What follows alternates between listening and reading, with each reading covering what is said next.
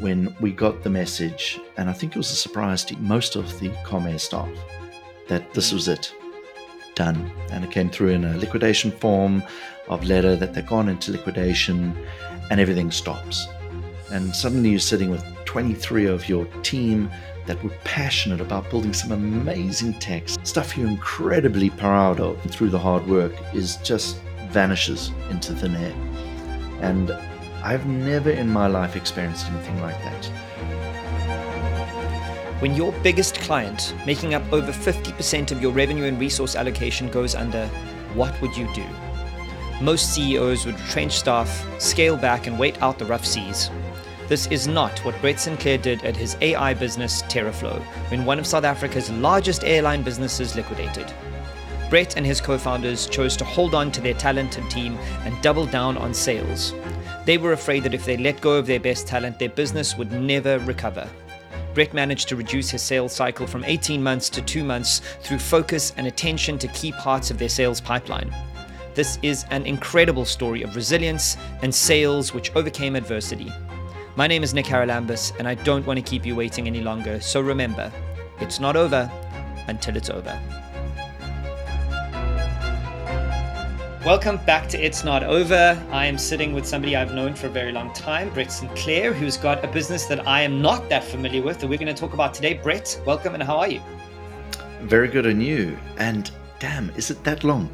It could be in the 15, 20-year mark. That's quite scary, Nick. Yeah, it's definitely up at least the 15-year mark. I think that we started to get to know each other when I was working at Vodacom, South Africa's Vodafone, and you were also in that world of mobile startup-y stuff. And we had some friends in common and in the tech world, and it's very small in South Africa. So if you're in tech, you know people. Actually, AdMob, that's yes, exactly it was AdMob. what it was. That's right. That's right. From Vodafone at AdMob days and Starfish and all those other weird businesses that popped up at that time. And you and I are both stuck in the tech space. And I imagine that you are here to talk about one of those businesses. So to kick things off, a little bit about who you are, and then a little bit about what you do and about the business we're going to talk about now. Yeah, of course. I always struggle with who you are because I feel like as an entrepreneur, one keeps on reinventing themselves. And you want to keep reinventing yourselves in the direction that A, makes sense to oneself, and B, adds value to everybody else that you're working with. So what am I now?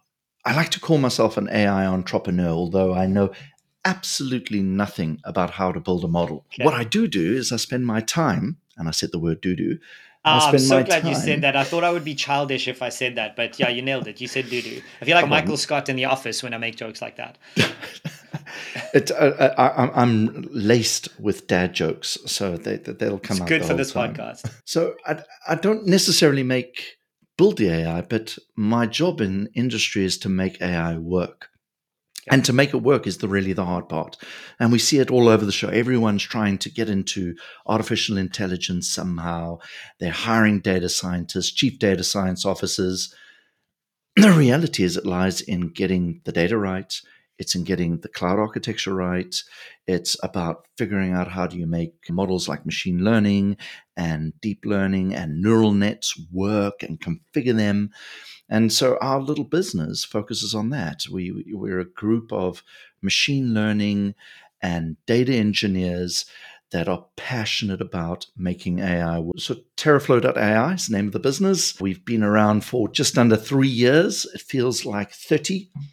Every time I look, I'm either getting grayer or I'm getting bald spots or possibly weight, more likely more weight. So that's what we do now. What's your current role? You are the CEO and one of the co-founders of Teraflow, correct? So I used to be the CEO when we founded the business. So we founded the business back in 2019, pre-pandemic, thinking we're going to take on the world and build this global business. And kaboom, of course, the pandemic hit and it was really interesting. And I was the CEO during that period of time. And over the last 6 months, I've handed over the reins to my competent partner, Mike Cowan, who has really taken this business to the next level. He's been absolutely amazing. And then I've got another partner in Pranav Pillay. And the three of us love it. We work well together. We all have our specializations. And mine really is about how do we find new business? I think in our game, it's about credibility. How do we build credibility with large enterprises, that they trust us with their data, that they trust how we're going to architecture everything correctly? Because often it's Terra what? Teraflow? Huh? Where?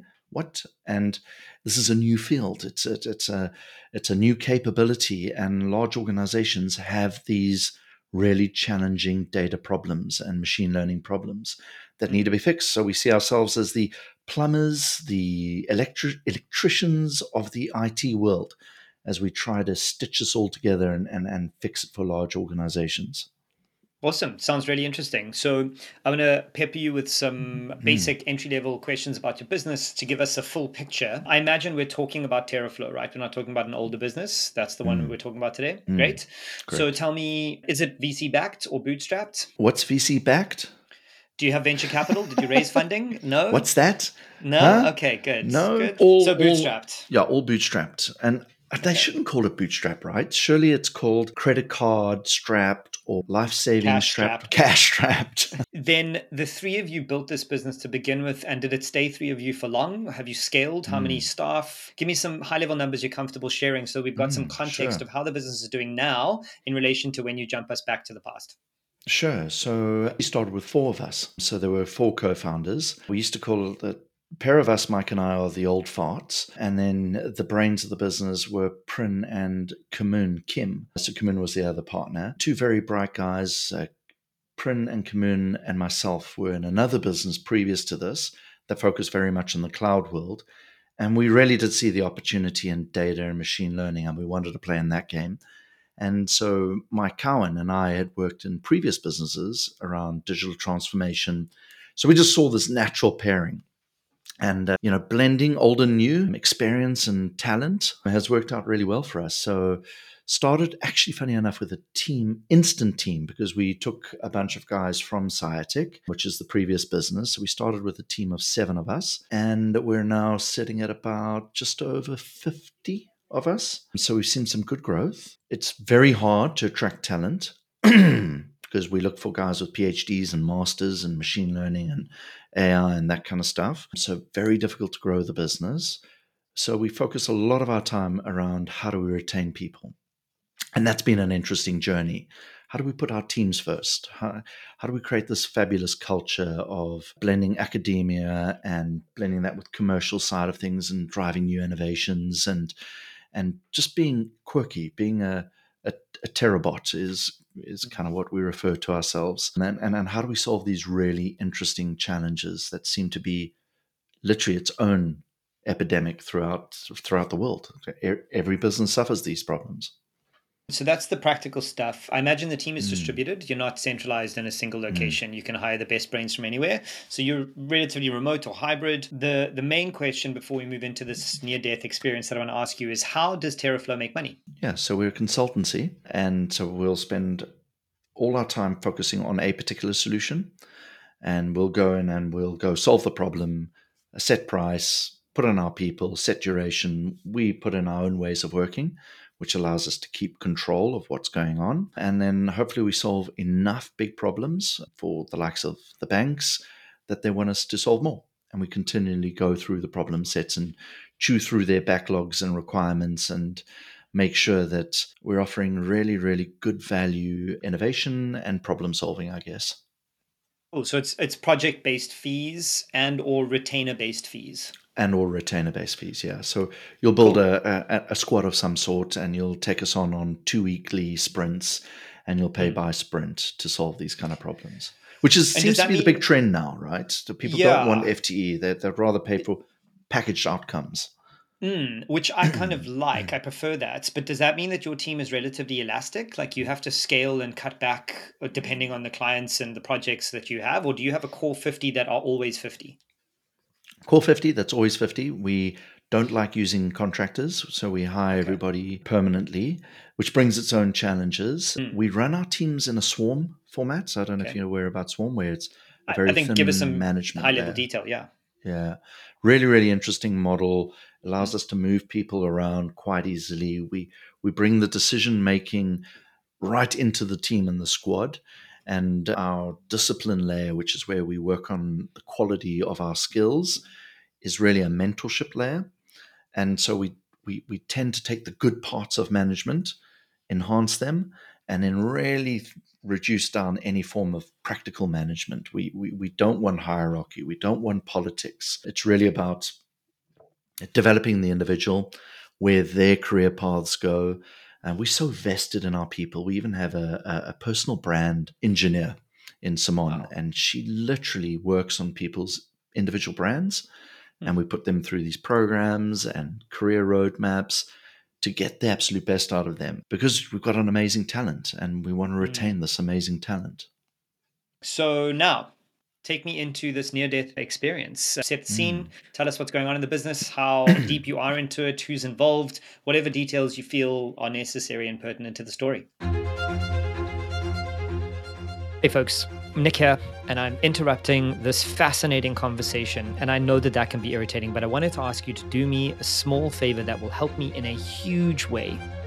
Please, right now, stop and go and subscribe to It's Not Over wherever you are listening, whether it's Spotify, Apple Podcasts, Google, or YouTube. Then leave a rating and review and turn on notifications. Every subscriber and every rating helps me keep this podcast trucking along. Now, back to the knowledge bombs. In the early days, you're going after as much business as you can, and we're trying to define who we are. And I say the early days, this was smack in the middle of the pandemic, which threw a little bit of a curveball to us, where we built the business in London. We set up the entity in London. I was going to move to London and then got stuck in Johannesburg. So we pivoted the business, started reaching out to our networks in South Africa, and started getting quite a few really interesting businesses in the data space, and started working remotely, which suited us very well. And we won a piece of business with a little business called Com Air. Lovely business, like stunning people, two fantastic brands. And we lived that journey of the pandemic with them, to the point where we took amazing deals with them where we didn't take payments for at least, I think it was from the point of pandemic to when they were flying again. We said, don't pay us. Don't worry about it. We'll structure these repayment fees. Here's a bunch of people that were, always under pressure, losing their jobs, huge pressure on the markets when they did launch, huge pressure when it comes to the media, always honing down on them with a smaller and smaller and smaller team and having to find cost reductions. So we actually did something very different there. We went in with the objective of making AI work.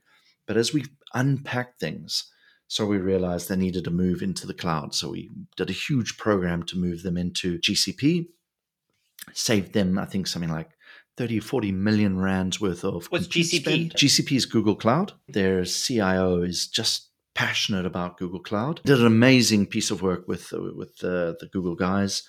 Got the entire airline up there. And so you often think, surely you need on-site for airlines, but no, not really. It really is about getting them into airlines need cost-effective compute. They're trying to squeeze as much margin out of, and you'll be surprised how little margin sits in those tickets. Probably not these days. It's a volume game, right? It's a volume game of note. Yeah. And it's about the experience that they're trying to offer to their passengers that becomes really interesting. So they need speed, they need stability, and the cloud seems to offer that. We then found ourselves rebuilding the Kulula app.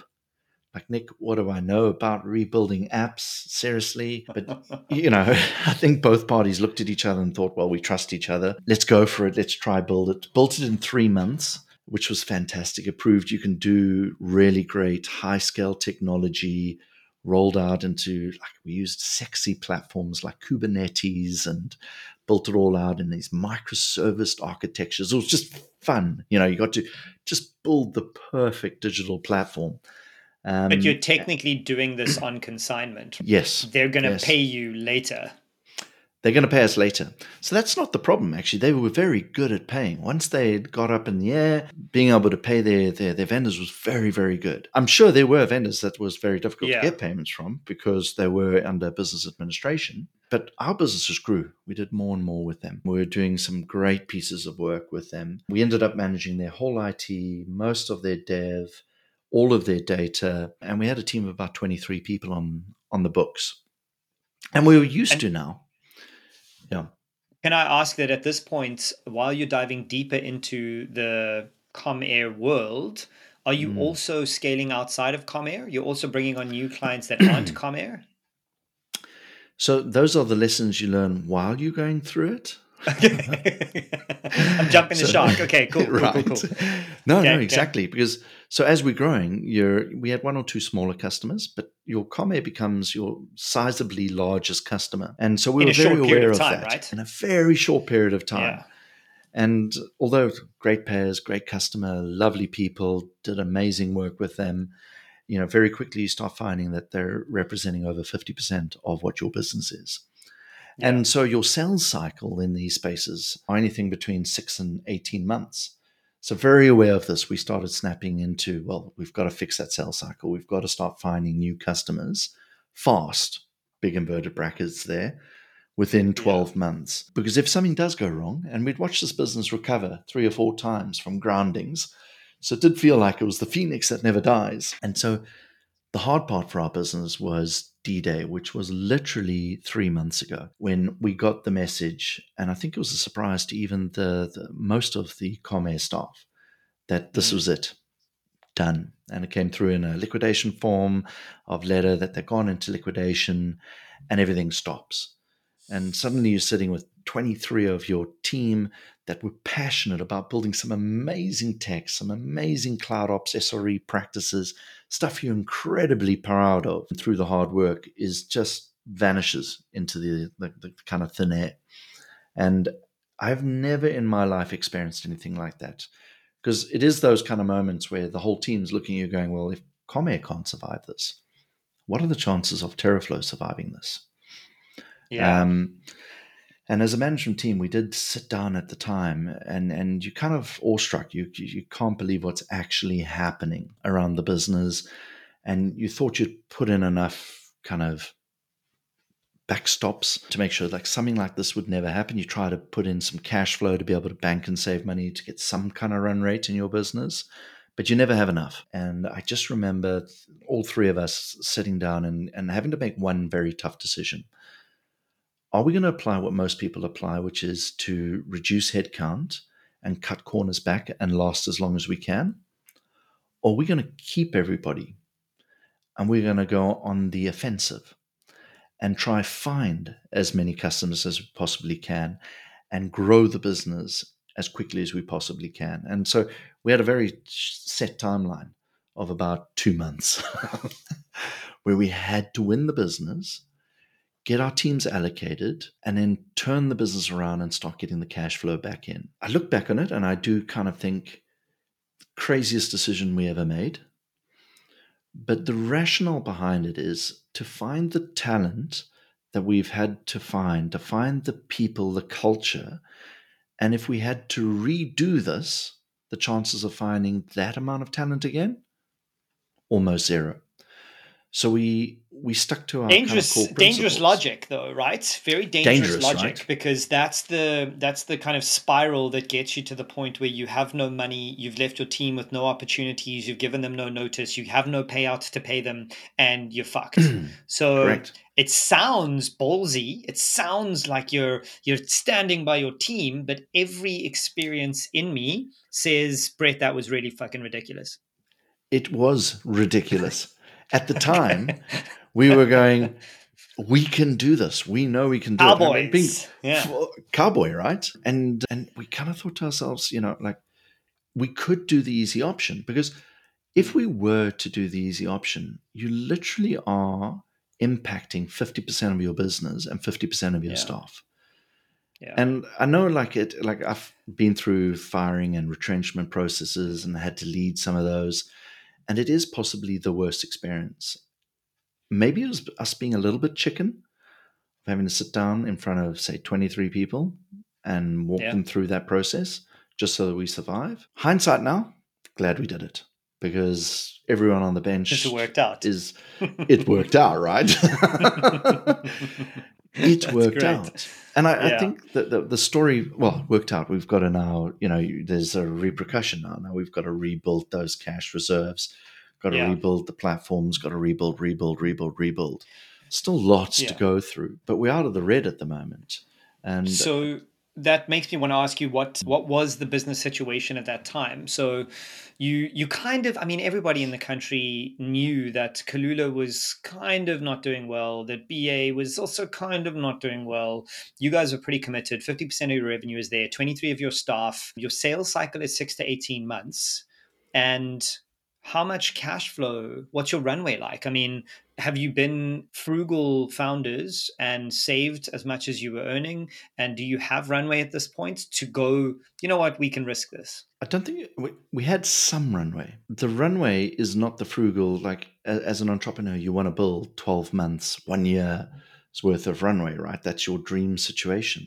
But when you start building that in, your margins are just not competitive. And so what we did have, and I think it was the saving grace of the business, and I think a lot of entrepreneurs don't really think about this, was a pipeline. And the value of a pipeline is what kind of saved our asses. And when I mean a pipeline, it's an incredibly well defined. We knew exactly where we were with a number of different customers, but articulated all the way through. So the approach we took to it, we called it flushing our pipeline. And so we took everything that was sitting at a certain level in our pipeline, and by flushing it, you're going hard. So we went in hard with crazy deals, where it's um, cash upfront deals, but we slash the cost by 30%. It's, there's existing squads that can build X, Y, and Z for you, grab it up now while we've got that kind of availability and skill. And then we structure these interesting repayment cycles. The issue with a flush is you want to be pulling the deals much lower down in your sales pipeline. So when you're a bit more secure, the teams know exactly what's happening, you'd be able to negotiate on a much stronger foot. And what the flush does is you're flushing everything that is below a certain area. And by coming in too desperate, you can lose quite a bit of business. So that is the risk. How many people we're going to take up on it, and how many people would we spook off? And I think the value of a pipeline is often completely misunderstood. And so a lot of businesses will think a pipeline is one or two customers that they've been working on. A pipeline's not that. A pipeline is from the very first coffee that you've had. It's the validation meeting. It's whether you've been able to price something or not being able to price something, and tracking exactly where those relationships are and understanding where those relationships are sitting in within these large organizations, maturing that. And so within that pipeline, I reckon we had about 12 months worth of maturity. So we had already flushed out some of the guys to just, how pipelines work, right? They just get narrower and narrower as you go down the process of qualifying out. By concentrating on having this, I think, a phenomenal pipeline. It's not phenomenal now, by the way. It's empty.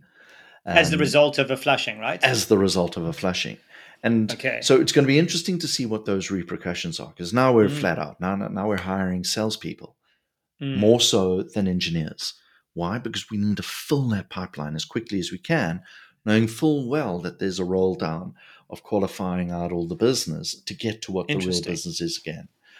And I wonder sometimes if entrepreneurs put that much effort into your sales pipelines. An investment, like salespeople are as expensive as engineers. They're not the people who just want to work on comm. Yeah. You need high-end executives. Yeah, the deep sales executives. They actually build your business for you. They're not hitmen. There's a lot to unpack here. So I want to pause you there, and I'm sure we'll progress back to where you are now. But jumping back, was there any tension in you and your partners as the choice occurred to build the Kalula app? I mean, it's not core to your business. It's not what your engineers are trained for, but you did this anyways. You kind of made the choice to diversify what you do to get your hooks into a customer deeper. Looking back, was that a mistake or a distraction? Shoo, Nick, hey? Pick on the sore point here, hey? It's like I've done this before. It's like you've done this. But I mean, like to me, this isn't an obvious point. question for everybody, but for me, you've spent the last 25 minutes telling me that you're an AI business, and then the one thing you told me you did was rebuild an app. Crazy, right? Yeah. So I think we said no to Afshan, who's their CIO, about 9 times.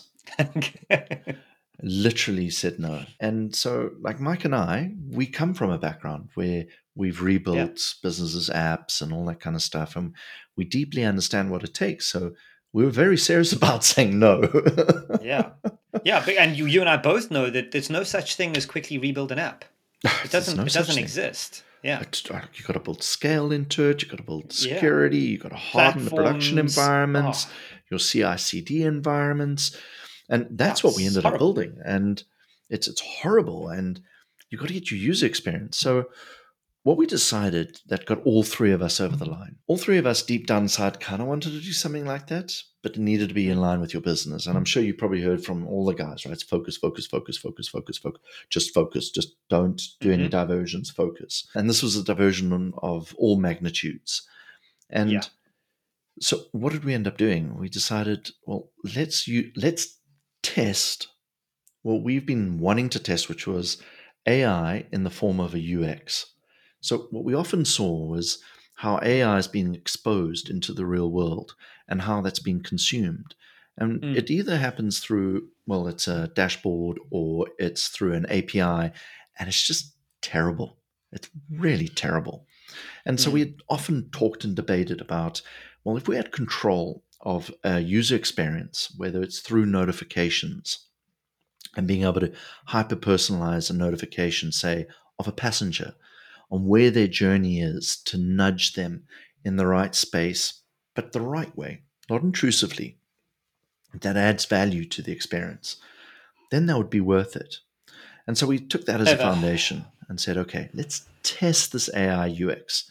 And what we did is we went to the max, right? We said, okay, well, then let's build that as a business unit. Let's put that in our marketing collateral. Let's build out the site. Let's build the capability. If we're going to build it like that, well, what would we hire? Well, we're going to hire the best possible UX designer that we can find, and we found Arnold, who's just insane. The guy's brain Mm. is out there, Mm. expensive but Mm. amazing. And so we Mm. invested in that arm as much as we would in data engineering and ML engineering. And we've got a cloud competency because you've got to build it on the cloud. So you need this ability to manage, deploy, Of replicate, course. all that kind of stuff. And so we took that same approach. That's how we did well. The front end designers using Flutter because it made sense to us to be Mm. effective and efficient about code, building everything on I can't remember the backends that we built, Firebase and the Firebase analytics tools and putting all the monitoring in place. Amazing. So we figured we'd go at it in the same way we'd build our own business. Okay. The downside, Mm. we never got to sell it again, which is quite interesting. Interesting. So we Yeah. ended up with this team. They're doing the most amazing job, but we're struggling to sell it. And I say it sounds easy, right? Sell the ability to sell apps. Well, it's Mm. not because it's Mm. such a saturated, commoditized market. So when you're coming in, you're seeing guys going, yeah, I'll build an app for 20,000 rand. Yeah. And you're And it's going, no yeah, code and it's bullshit and it's all sorts of responsive crap that isn't actually customized and unique. And then it's a race to the bottom and you've got the best minds working on it and you can't race to the bottom. and we Yeah. can't race to the bottom. Yeah. Very interesting. We still have that team. We're still Amazing. building really interesting things. And we're working on a really sexy project at the moment around disease control with some guys in the UK and the government here. And so that is where it's more leaning back into our core competency. How do we Okay. take design and front end into the world of machine learning? And that makes sense to us. But again, got to get better at selling it. Hmm. You're only as good as what you can sell consistently. Yeah, I feel like there should be an updated version of if a tree falls in the forest, if a developer builds an app and nobody buys it or uses it, did he actually build an app? No. Funny. Okay, yeah, yeah. I mean, it's a joke, but not really, right? I Mm, know so many mm, devs who are like, "Oh yeah, I've built this app." Okay, how many users do you have? 10. I'm sorry, then you didn't build an app. It's yeah. not something worth. Yeah. Yeah. Moving on, the liquidation process with Mm, Comair. mm, This is probably not something that a lot of my listeners and none of my guests have spoken about, but what was that process like for you as a supplier who is now needing to get paid? Did you get paid, and how difficult was it to get paid? And were you at the top or the bottom of the list of liquidation being owed to you? mm, mm. So it was the Kalula ticket holders. And then way down, all the suppliers. Way at the bottom, suppliers. So how the process works is a lot of it's dependent on they've got to liquidate their assets, right? So they've got to get And out there, by that, you mean like sell planes? sell the plane, What else? sell what Leases. else, all those Okay. different training Okay. facilities, all that kind of stuff that they Okay. have so they can raise some funding. Then they'll go back to the creditors. We're Okay. talking probably a 2-3 year process of Wow. just getting through that to see a sense on the dollar. So how And we for look at it you, from that's our probably business, 2025. yeah, yeah, it's going to be a long time from now. So we kind of written off the You monies write that it were off. owed. Yeah. Yeah, Okay. yeah, Okay. and I That think makes that's the sense. reality. And you've got to Yeah. go in there knowing that you can put all the contracts in the Yeah. world to make it happen. You can put all the defense mechanisms in the world. You can get your lawyers to fight it all, but there's a reality to the liquidation process, Yeah. and it's a hard Yeah. one.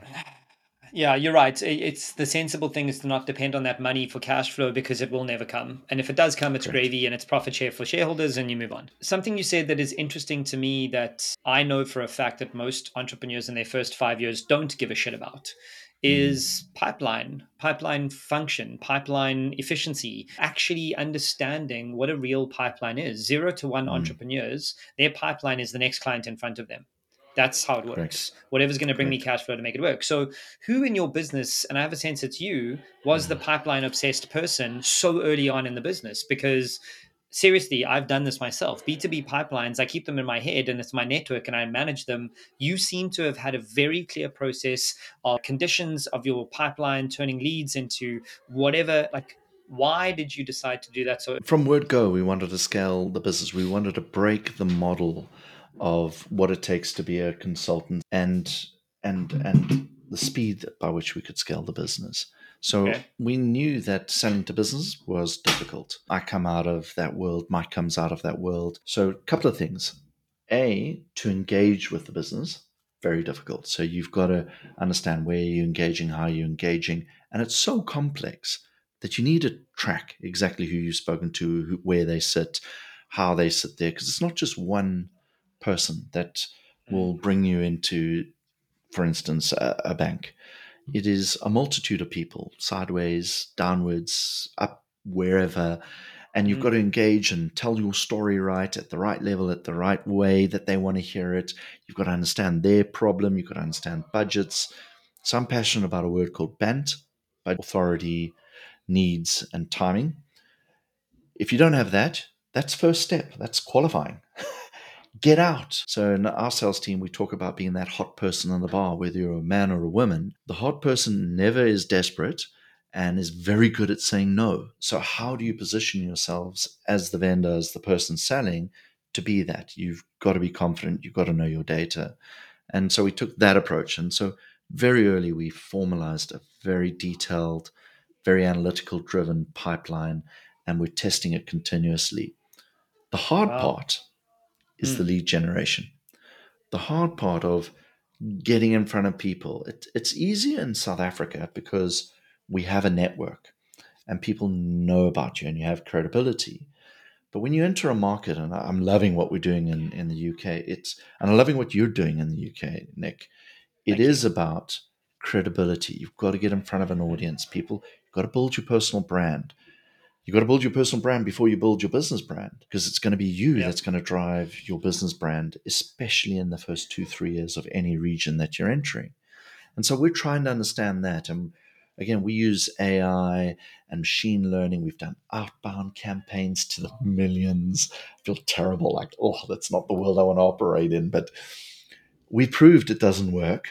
So don't believe any guy that does outbound. It doesn't. We've used every agency. We've spent the money to do it. It doesn't work. Have I've you done also the tried it, same. right? I've done the fucking same. Every agency under the sun will tell you just spam people on LinkedIn. They'll respond. Just get a database of 10,000 and email them. They'll respond. Just do the cold email trails where you send 3 emails over 3 weeks. They'll respond. Doesn't work. I have personally spent tons of money trying to get that to Yeah, work. It doesn't work. it Not for doesn't work. B2B. Not Specifically, for there's B2B. there's It's network, it's connections, it's word of mouth, it's proving that your work is good and having other people tell people that it's good. So many other ways. Correct. And that takes time. And so you've got to look at Time. those elements that build up a B2B relationship all Mm-hmm. around credibility. So what we're looking at is, okay, well, if it's around credibility, how do we shorten that time? Let's not do it in Okay. 10 years. Let's do it in 5 years. How do we do that? How do we leverage our sales teams? There's three of us as founders. How do we get out there? How do we scale content? How do we don't want to just connect to people. And again, I've done this in a number of lifetimes where, even when it was hot to do it, where you could connect to somebody and immediately get a coffee and then have a chat to them. What I wasn't measuring at the time was the quality of that lead that converted lower down in the pipeline was awful. Yeah, you spend 3 hours buttering up a lead that actually has none of your bent. None of the bench, right? Yeah. And so, like, sales is a passion of ours. Now, our passion right now is lead generation. And that lead generation, we've actually got a program internally. I can't believe I'm telling you about it. But anyway, it's called Reservoir Dogs. Okay. And I love it because of that image where you got the Yep. guys, Mr. Brown, Mr. Pink, whatever, just All shooting at walking each other. down, Yeah. and Yeah. it's so old school. And we're so tired of trying to run a digital business and a remote business digitally that we've gone, fuck that. We're going old school. We want to meet people. We want to touch people. We want to talk to people. Love We want to that. smell people. Yeah, I love it. I buy it. I think maybe he's a friend of yours. I'm not sure. Justin Mm. Spratt, one of the Yeah, smartest people I spreading. know. He's got a very clear idea on this that I'm going to steal from him. That Mm. initial meetings can happen over Zoom, but big deals close in person. 1000%, right? Yeah, You cannot it's you being on the ground, your people being on the ground. People like people. People want to do yeah, business with people. You yeah. can't get away from that. 100%, which is a good segue, speaking of sales and cycles, Mm. into something that is quite shocking for me. You said that your sales cycle top end is 18 months, which I buy. Every Mm. business that I've done that's B2B, 6 to 18 months is very standard. How on earth could you possibly shrink that sales cycle by 9 times?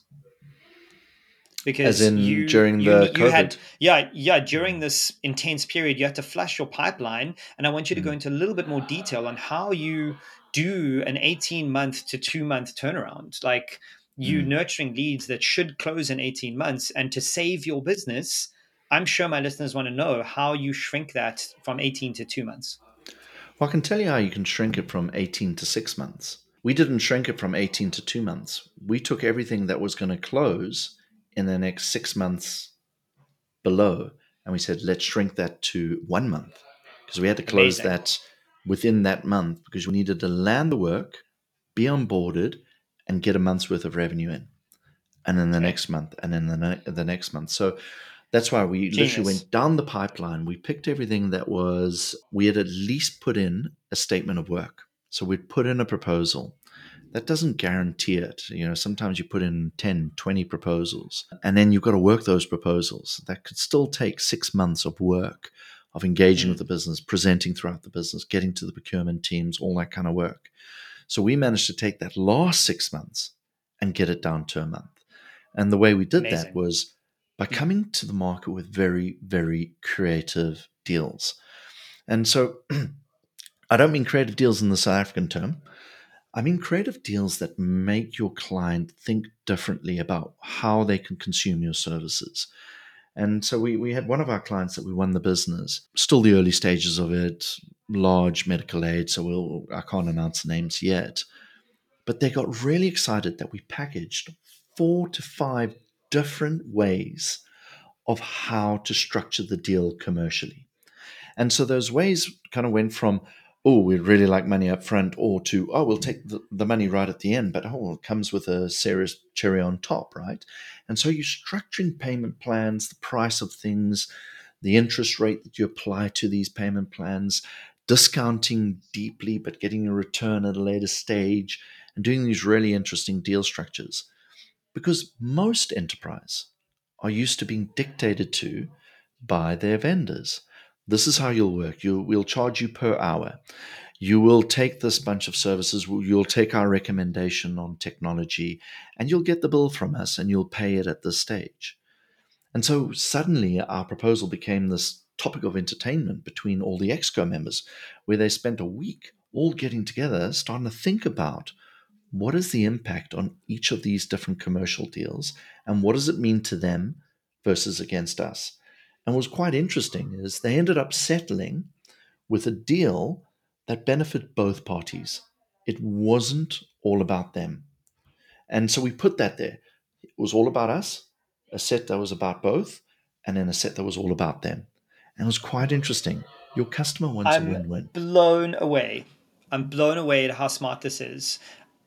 Like, there's something so uniquely significant about this that Mm, maybe, I mean, you must know, but maybe you don't talk about often enough, and maybe you should. But the thing that I know for certain that most salespeople try to do is fit in.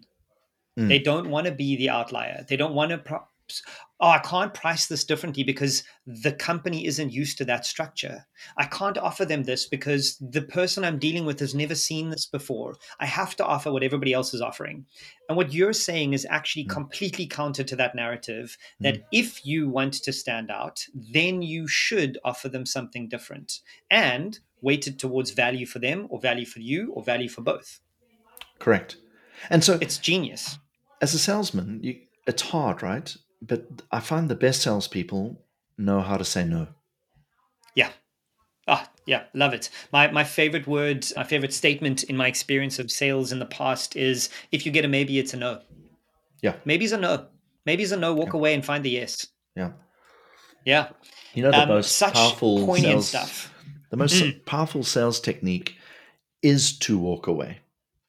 Yeah. Is to go, well, no, we can't see the way this deal's going to land. I You're can't not the see right us client for adding us. value. We're not the Yeah. right client.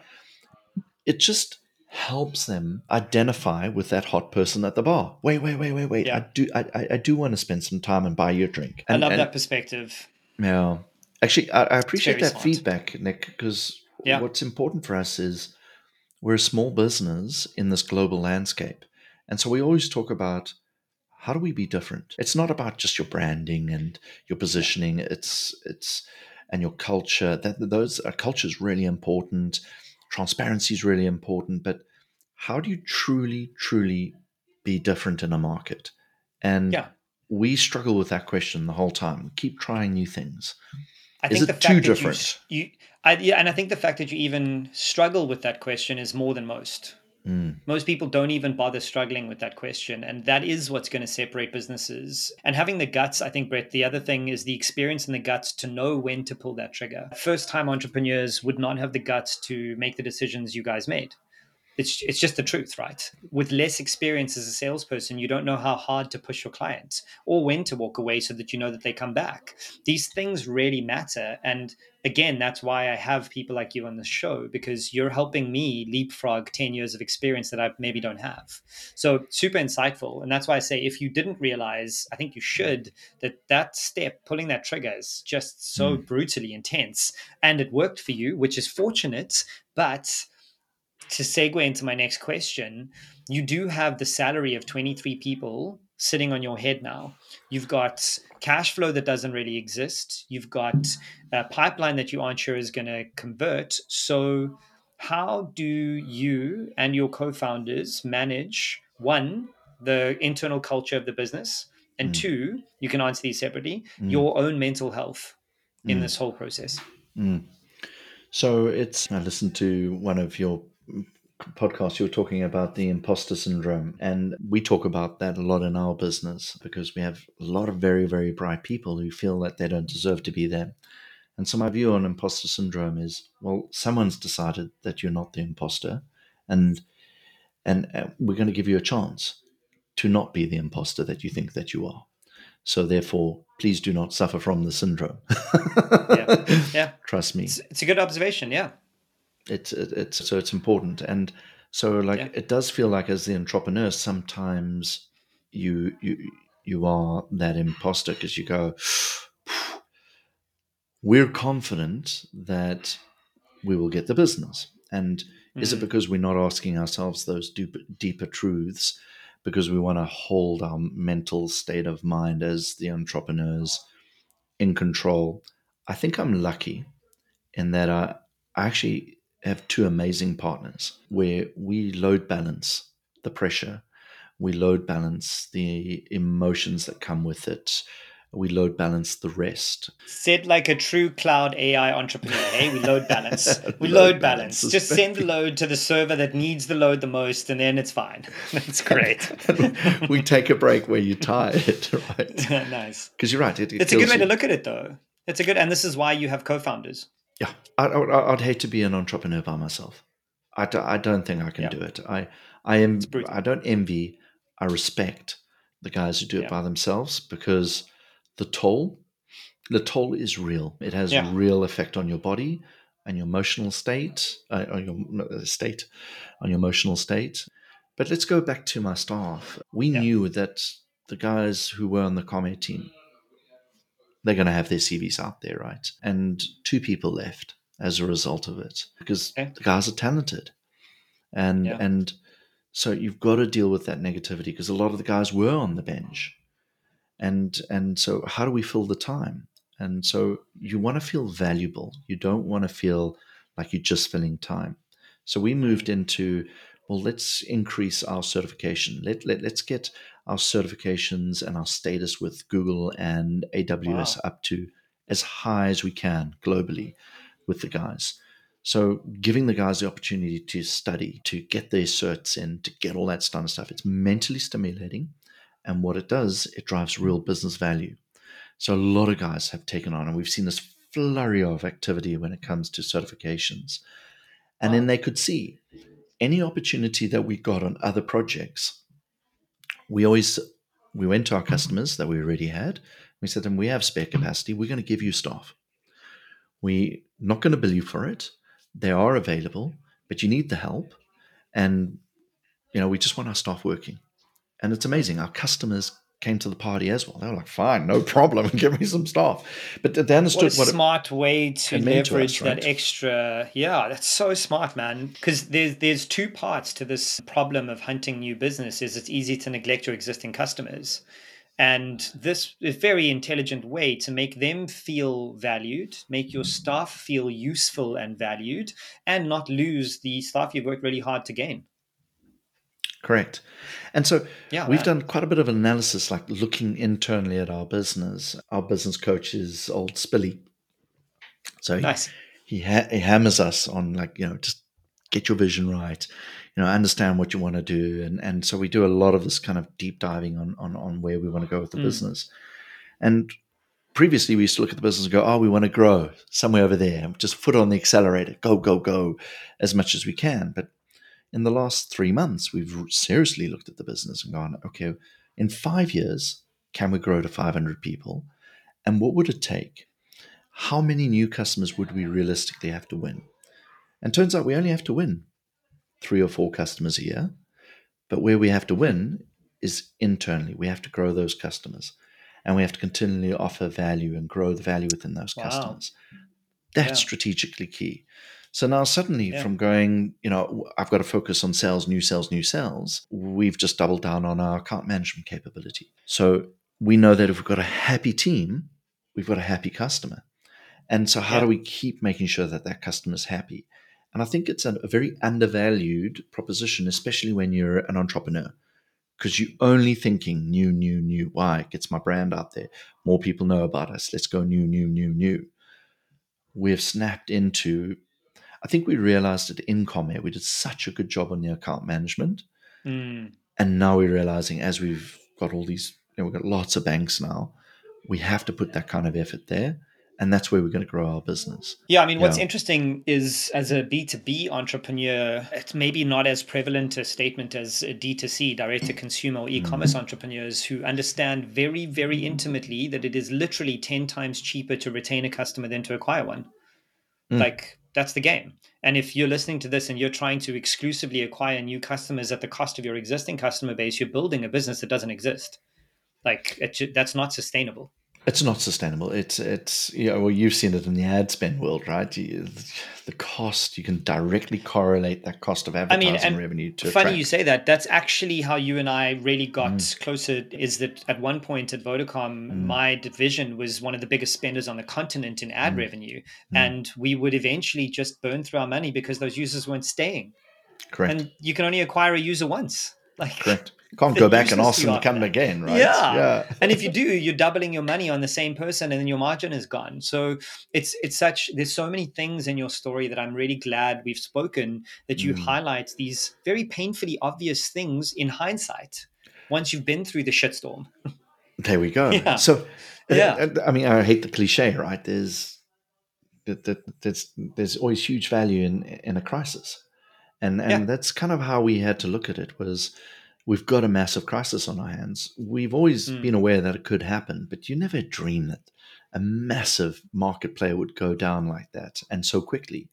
You always think, oh, it'll mm, happen over a couple of months. We'll get the indications and we can plan our way out of it. But I actually think as an entrepreneur, you have to go through crises. And maybe that's what your show is really turning to be about. If you're going to survive, not even be successful, survive, just survive. note that it's going through some serious crises to get Yeah, there. it's impossible to be successful without experiencing failure in some way, some small way. And maybe you haven't come across this. I mean, you probably have, but on this show, I talk about it a lot. It's called post traumatic growth, PTG. Mm, It mm, is a psychological state that has been proven in research that 85% of people who experience a trauma report being a better version of themselves after that trauma. I mm, apply that theory to businesses too. yeah. Businesses that survive catastrophic events are stronger because of them, not in spite of them. Yeah, love that. I definitely can say that holds true, Nick, because you learn so many lessons. And I guess it's about your culture as well. Are you willing to take those lessons and learn from it? Because if you're not, I think you're being very arrogant. It'll never happen again. Like we could take that Or, pose, right? or no, it wasn't me. It wasn't me. It was Yeah. external. It were variables that I couldn't control. There's nothing to learn here. Yes, of course, but everybody in the world also experienced that trauma. And Mm, COVID is one of the first times in our lifetime, in a generation, where you can't exclusively use that as your own excuse. mm, It yeah. wasn't just you. There were Yeah. businesses that survived in this mess, in Yeah. all of this trauma. Why didn't yours? It was probably you. Correct. And Yeah. it exposed those areas where Mm. you just weren't willing to fix. And I think Yeah. in today's world, you've got to be continuously looking at your business, figuring out where that weakness is. And I Yeah. remember, like, I used to be a project manager many, many, many years back in the tech space. Yeah. And I spent so much time trying to figure out risk because project Mm. management is risk. And it's a dull, laborious, boring thing to do. Oh, what could go wrong here? It's probably the Mm. same things it always does. No, identify it, but then go fix it. Remove it Mm. so you get that risk Prepare for it. out of your Mm. business, right? Get it out. I mean, we're going Mm. so far now. We're deploying ISO 27002 or whatever, Oh wow. 27001, which is a Mm. massive data compliancy that only large organizations do. Why? Yeah. Because what happens if Yeah. Yeah. some crisis happens with our clients that we need to be there to be able to support or Mm. so you really start taking compliance a little bit more seriously as an entrepreneur. Mm. It's painful, difficult pill to Mm. swallow. It's an overhead you don't want to be spending, but you start I've been doing there. those kind of things, right? You just Yeah. get it done and do it well. Be in the frame mind of the frame mindset that you're going to do your best. Be the best Yeah. at governance that you possibly can be. Yeah. Brett, there were so many valuable nuggets in this conversation. I can't thank you enough for being here. So, the final thing I'll ask you is where can people find you, follow you, be working for you, hire you, give them Yeah. everything you want to give them? The floor is yours. Awesome. Thanks, Pat. We're actually about to kick off a campaign, 303. 30 people in 3 months. So we are like hiring like crazy. We're looking for Amazing. data engineers, cloud architects, software engineers, but modern microservice, DevOps, full stack people. Please reach out to me, Teraflow.ai. Got everything there. Campaign kicks off. We're really excited. We're trying to disrupt the world of recruiting. 30 people in 3 months. Not sure how we're going to do that. So let's see how that goes. So if anyone is looking, Teraflow.ai. that would be fantastic. Thanks, Bob. Amazing. Brett, thank you for your time. And I'm so glad that for you and Teraflow, it's not over. Thanks, bud.